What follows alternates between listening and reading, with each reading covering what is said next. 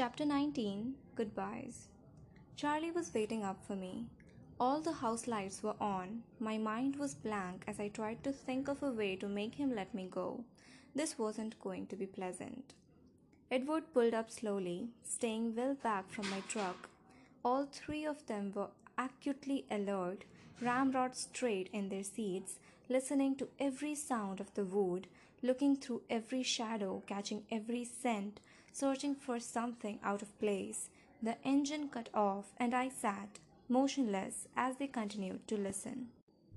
"He's not here," Edward said tensely. "Let's go." Emmett reached over to help me get out of the harness.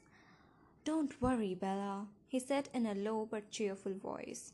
"We'll take care of things here quickly." I felt moisture filling up my eyes as I looked at Emmett. I barely knew him, and yet, somehow, not knowing when I would see him again after tonight was anguishing. I knew this was just a faint taste of the goodbyes I would have to survive in the next hour, and the thought made the tears begin to spill. "Alice, Emmett," Edward's voice was a command. They slithered soundlessly into the darkness, instantly disappearing. Edward opened my door and took my hand, then drew me into the protecting enclosure of his arm. He walked me swiftly toward the house, eyes always roving through the night. 15 minutes, he warned under his breath. "I can do this," I sniffled. My tears had given me an inspiration. I stepped on the porch and took hold of his face in my hands. I looked fiercely into his eyes. "I love you," I said in a low, intense voice. "I will always love you, no matter what happens now." "Nothing is going to happen to you, Bella," he said just as fiercely. "Just follow the plan, okay? Keep Charlie safe for me. He's not going to like me very much after this, and I want to have the chance to apologize later. Get inside, Bella. We have to hurry." His voice was urgent. "One more thing," I whispered passionately. "Don't listen to another word I say tonight." He was leaning in, and so all I had to do was stretch up on my toes to kiss his surprised frozen lips with as much force as I was capable of. Then I turned and kicked the door open. "Go away, Edward!" I yelled at him, running inside and slamming the door shut in his still shocked face. "Bella?" Charlie had been hovering in the living room and he was already on his feet. "Leave me alone!" I screamed at him through my tears, which were flowing relentlessly now. I ran up the stairs to my room, throwing the door shut and locking it. I ran to my bed, flinging myself on the floor to retrieve my duffel bag. I reached swiftly between the mattress and box spring to grab the knotted old sock that contained my secret cash hoard. Charlie was pounding on my door.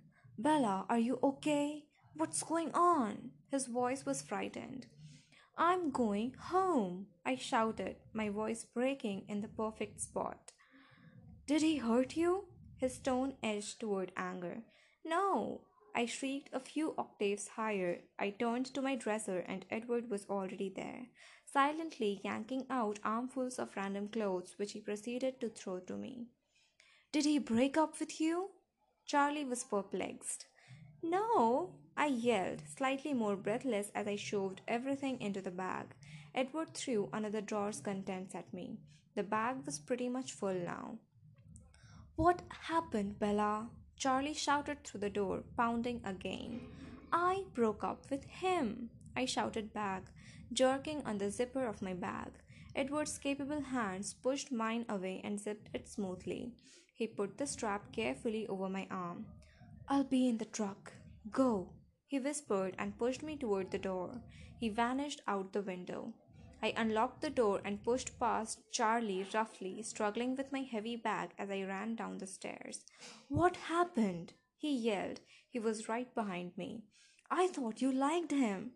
He caught my elbow in the kitchen. Though he was still bewildered, his grip was firm.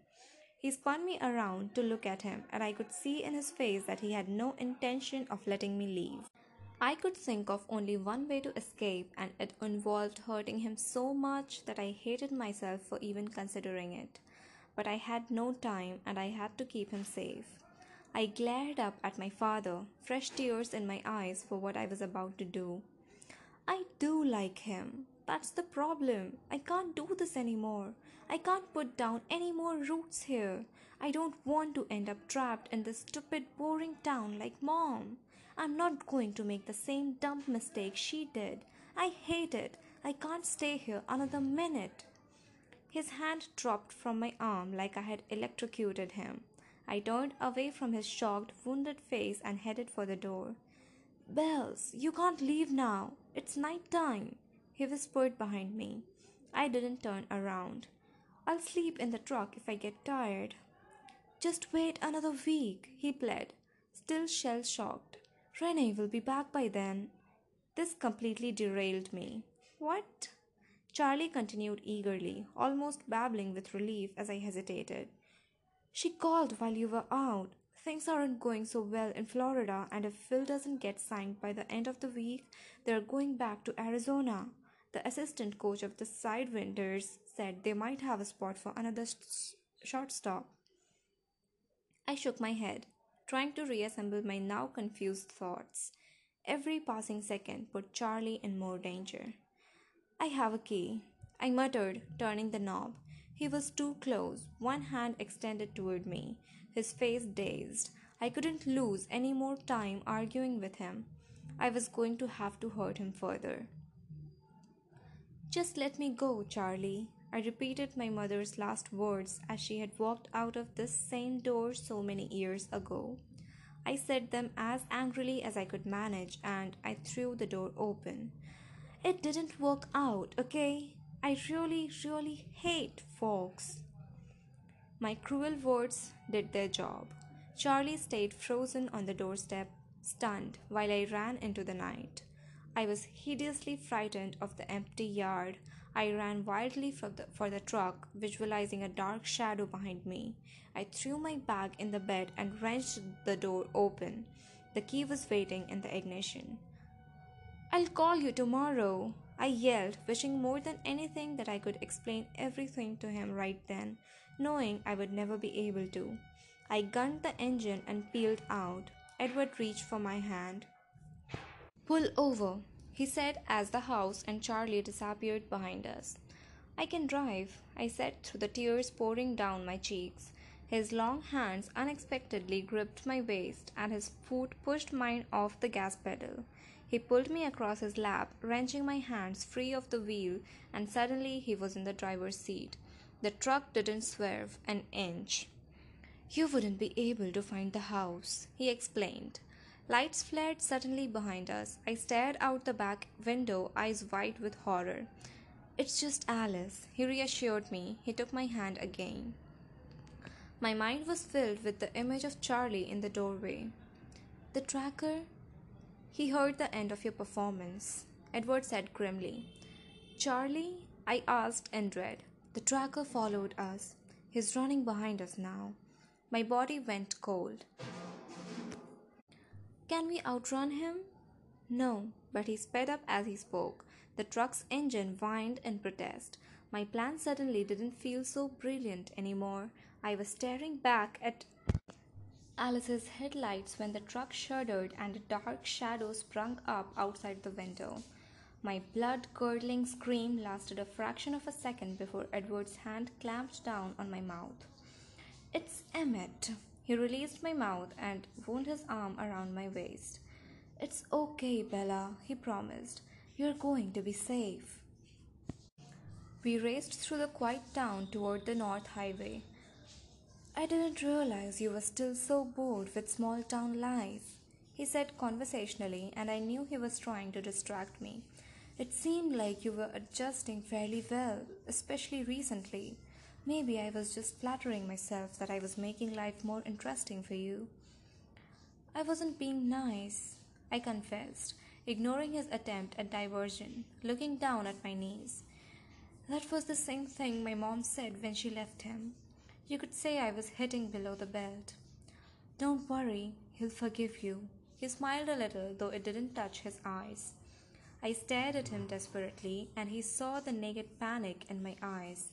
Bella, it's going to be all right. But it won't be all right when I'm not with you, I whispered. We'll be together again in a few days, he said, tightening his arm around me. Don't forget that this was your idea. It was the best idea. Of course, it was mine. His answering smile was bleak and disappeared immediately. Why did this happen? I asked, my voice catching. Why me? He stared blackly at the road ahead. It's my fault. I was a fool to expose you like that. The rage in his voice was directed internally. That's not what I meant, I insisted. I was there. Big deal. It didn't bother the other two. Why did this James decide to kill me? There are people all over the place. Why me? He hesitated, thinking before he answered. I got a good look at his mind tonight, he began in a low voice. I'm not sure if there's anything I could have done to avoid this once he saw you. It is partially your fault. His voice was dry. If you didn't smell so appallingly luscious, he might not have bothered. But when I defended you, well, that made it a lot worse. He's not used to being thwarted, no matter how insignificant the object. He thinks of himself as a hunter and nothing else. His existence is consumed with tracking, and a challenge is all he asks of life. Suddenly, we have presented him with a beautiful challenge, a large clan of strong fighters all bent on protecting the one vulnerable element. You wouldn't believe how euphoric he is now. It's his favorite game, and we've just made it his most exciting game ever. His tone was full of disgust. He paused for a moment. But if I had stood by, he would have killed you right then, he said with hopeless frustration. I thought I didn't smell the same to the others as I do to you, I said hesitantly. You don't, but that doesn't mean that you aren't still a temptation to every one of them. If you had appealed to the tracker or any of them, the same way you appeal to me, it would have meant a fight right there. I shuddered. I don't think I have any choice but to kill him now, he muttered. Carlyle won't like it. I could hear the tires cross the bridge, though I couldn't see the river in the dark. I knew we were getting close. I had to ask him now. How can you kill a vampire? He glanced at me with unreadable eyes, and his voice was suddenly harsh. The only way to be sure is to tear him to shreds and then burn the pieces. And the other two will fight with him? The woman will. I'm not sure about Laurent. They don't have a very strong bond. He's only with them for convenience. He was embarrassed by James in the meadow. But James and the woman, they'll try to kill you? I asked, my voice raw. Bella, don't you dare waste time worrying about me. Your only concern is keeping yourself safe and please, please, trying not to be reckless. Is he still following? Yes, he won't attack the house though. Not tonight. He turned off onto the invisible drive with Alice following behind. We drove right up to the house. The lights inside were bright, but they did little to elevate the blackness of the encroaching forest. Emmett had my door open before the truck was stopped. He pulled me out of the seat, tugged me like a football into his vast chest, and ran me through the door. We burst into the large white room, Edward and Alice at our sides. All of them were there. They were already on their feet at the sound of our approach. Laurent stood in their midst. I could hear low growls rumble deep in Emmett's throat as he set me down next to Edward. He's tracking us, Edward announced, glaring balefully at Laurent. Laurent's face was unhappy. I was afraid of that. Alice danced to Jasper's side and whispered in his ear. Her lips quivered with the speed of her silent speech. They flew up the stairs together. Rosalie watched them and then moved quickly to Emmett's side. Her beautiful eyes were intense and, when they flickered unwillingly to my face, furious. What will he do? Carlyle asked, and asked Laurent in chilling tones. I'm sorry, he answered. I was afraid when your boy there defended her that it would set him off. Can you stop him? Laurent shook his head. Nothing stops James when he gets started. We'll stop him, Emmett promised. There was no doubt what he meant. You can't bring him down. I have never seen anything like him in my 300 years. He's absolutely lethal. That's why I joined his coven. His coven, I thought. Of course, the show of leadership in the clearing was merely that, a show. Laurent was shaking his head. He glanced at me, perplexed, and back to Carlyle. Are you sure it's worth it? Edward's enraged roar filled the room. Laurent cringed back. Carlyle looked gravely at Laurent. I'm afraid you're going to have to make a choice. Laurent understood. He deliberated for a moment. His eyes took in every face and finally swept the bright room. I'm intrigued by the life you've created here, but I won't get in the middle of this. I bear none of you any enmity, but I won't go up against James. I think I will head north, to that clan in Denali. He hesitated. Don't underestimate James. He's got a brilliant mind and an unparalleled senses. He's every bit as comfortable in the human world as you seem to be, and he won't come at you head on. I'm sorry for what's being unleashed here. Truly sorry. He bowed his head, but I saw him flicker another puzzled look at me. Go in peace, was Carlyle's formal answer. Laurent took another long look around himself, and then he hurried out. The silence lasted less than a second. How close? Carlyle looked to Edward. Esme was already moving. Her hand touched an inconspicuous keypad on the wall, and with a groan, huge metal shutters began sealing up the glass wall. I gaped. About 3 miles out past the river, he's circling around to meet up with the female. What's the plan? We'll lead him off, and then Jasper and Alice will run her south. And then? Edward's tone was deadly. As soon as Bella is clear, we hunt him. I guess there's no other choice. Carlyle agreed, his face grim. Edward turned to Rosalie. Get her upstairs and trade clothes, Edward commanded. She stared back at him with livid disbelief. Why should I? She hissed. What is she to me, except a menace, a danger you've chosen to inflict on all of us? I flinched back from the venom in her voice. Rose, Emmett murmured, putting one hand on her shoulder. She shook it off, but I was watching Edward carefully, knowing his temper, worried about his reaction. He surprised me. He looked away from Rosalie as if she hadn't spoken, as if she didn't exist. Esme? He asked calmly. Of course, Esme murmured. Esme was at my side in half a heartbeat, swinging me up easily into her arms and dashing up the stairs before I could gasp in shock. What are we doing? I asked breathlessly as she set me down in a dark room somewhere off the second-story hall. Trying to confuse the smell. It won't work for long, but it might help get you out. I could hear her clothes falling to the floor. I don't think I'll fit.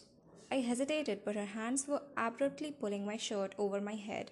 I quickly stripped my jeans off myself. She handed me something. It felt like a shirt. I struggled to get my arms through the right holes. As soon as I was done, she handed me her slacks. I yanked them on, but I couldn't get my feet out. They were too long. She deftly rolled the hems a few times so I could stand. Somehow she was already in my clothes. She pulled me back to the stairs where Alice stood, a small leather bag in one hand. They each grabbed one of my elbows and half carried me as they flew down the stairs. It appeared that everything had been settled downstairs in our absence. Edward and Emmett were ready to leave, Emmett carrying a heavy-looking backpack over his shoulder. Carlyle was handing something small to Esme. He turned and handed Alice the same thing. It was a tiny silver cell phone. Esme and Rosalie will be taking your truck, Bella, he told me as he passed. I nodded, glancing warily at Rosalie. She was glowering at Carlyle with her resentful expression.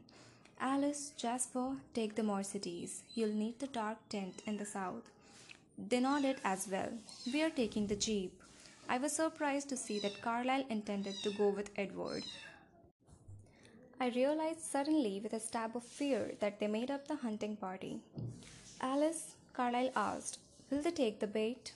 Everyone watched Alice as she closed her eyes and became incredibly still. Finally, her eyes opened. He'll track you. The woman will follow the truck. We should be able to leave after that. Her voice was certain.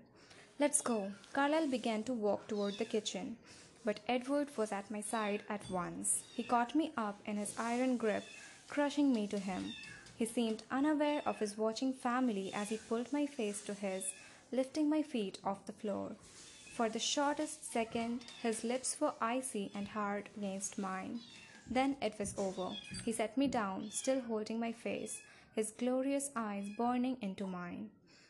His eyes went blank, curiously dead, as he turned away. And they were gone. We stood there, the others looking away from me as the tears streaked noiselessly down my face. The silent moment dragged on, and then Esme's phone vibrated in her hand. It flashed to her ear. Now, she said. Rosalie stalked out the front door without another glance in my direction, but Esme touched my cheek as she passed. Be safe. Her whisper lingered behind them as they slipped out the door. I heard my truck start thunderously and then fade away. Jasper and Alice waited. Alice's phone seemed to be at her ear before it buzzed. Edward says the woman is on Esme's trail. I'll get the car. She vanished into the shadows the way Edward had gone. Jasper and I looked at each other. He stood across the length of the entryway from me, being careful. You're wrong, you know, he said quietly. What? I gasped. I can feel what you're feeling now, and you are worth it. I'm not, I mumbled. If anything happens to them, it will be for nothing. You're wrong, he repeated, smiling kindly at me. I heard nothing, but then Alice stepped through the front door and came toward me with her arms held out. May I? She asked. You're the first one to ask permission. I smiled wryly. She lifted me in her slender arms as easily as Emmett had, shielding me protectively, and then we flew out the door, leaving the lights bright behind us. This is the end of chapter 19. The next is chapter 20, Impatience. Thank you very much for listening. Until next time.